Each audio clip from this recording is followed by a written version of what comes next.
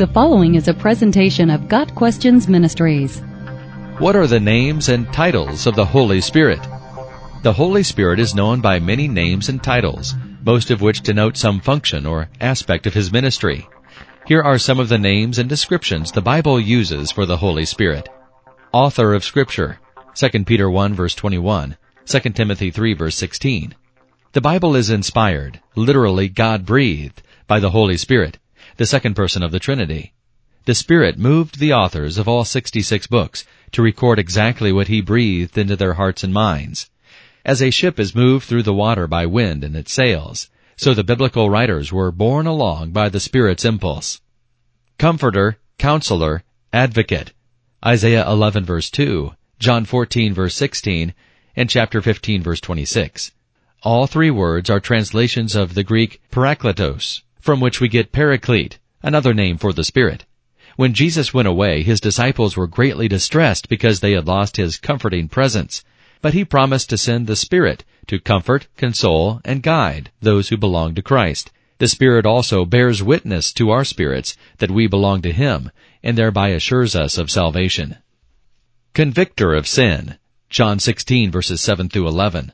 The Spirit applies the truths of God to men's own minds in order to convince them by fair and sufficient arguments that they are sinners. He does this through the conviction in our hearts that we are not worthy to stand before a holy God, that we need His righteousness, and that judgment is certain and will come to all men one day.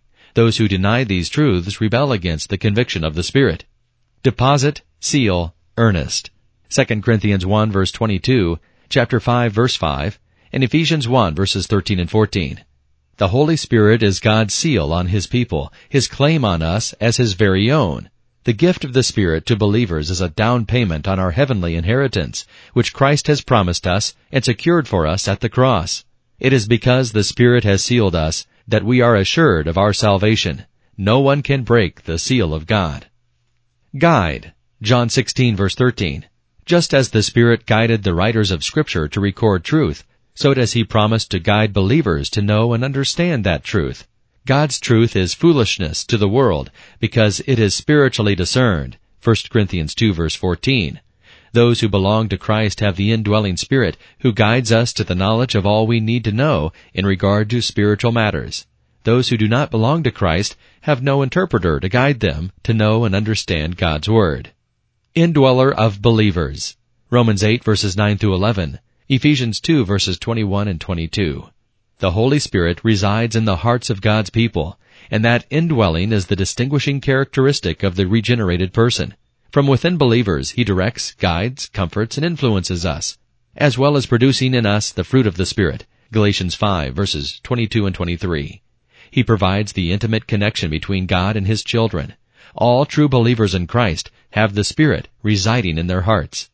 Intercessor, Romans 8 verse 26. One of the most encouraging and comforting aspects of the Holy Spirit is His ministry of intercession on behalf of those He inhabits. Because we often don't know what or how to pray when we approach God, the Spirit intercedes and prays for us.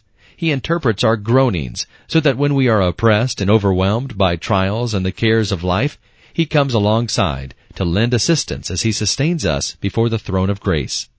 Revealer, Spirit of Truth, John 14 verse 17, and chapter 16 verse 13, 1 Corinthians 2 verses 12 through 16. Jesus promised that after the resurrection, the Holy Spirit would come to guide you into all truth. Because of the Spirit in our hearts, we are able to understand truth, especially in spiritual matters, in a way that non-Christians cannot. In fact, the truth the Spirit reveals to us is foolishness to them, and they cannot understand it. But we have the mind of Christ in the person of His Spirit within us. Spirit of God, of the Lord, of Christ. Matthew 3 verse 16, 1 Peter 1 verse 11. These names remind us that the Spirit of God is indeed part of the triune Godhead, and that He is just as much God as the Father and the Son. He is first revealed to us at the creation, when He was hovering over the waters, denoting His part in creation, along with that of Jesus, who made all things, John 1 verses 1 through 3. We see this same Trinity of God again at Jesus' baptism, when the Spirit descends on Jesus and the voice of the Father is heard. Spirit of life, Romans 8 verse 2. The phrase Spirit of Life means the Holy Spirit is the one who produces or gives life. Not that he initiates salvation, but rather that he imparts newness of life as opposed to the law, which, according to Romans chapter 7, produces death and condemnation. When we receive eternal life through Christ, the Spirit provides the spiritual food that is the sustenance of the spiritual life. Here again we see the triune God at work. We are saved by the Father through the work of the Son, and that salvation is sustained by the Holy Spirit. Teacher, John 14 verse 26. 1 Corinthians 2 verse 13. Jesus promised that the Spirit would teach his disciples all things, and bring to their remembrance the things he said while he was with them. The writers of the New Testament were moved by the Spirit to remember and understand the instructions Jesus gave for the building and organizing of the church, the doctrines regarding himself, the directives for holy living, and the revelation of things to come. And witness. Romans 8 verse 16, Hebrews 2 verse 4. The Spirit is called witness because he verifies and testifies to the fact that we are children of God, that Jesus and the disciples who perform miracles were sent by God, and that the books of the Bible are divinely inspired and authored. Further, by giving the gifts of the Spirit to believers, he witnesses to us and the world that we belong to God. God Questions Ministry seeks to glorify the Lord Jesus Christ by providing biblical answers to today's questions. Online at GotQuestions.org.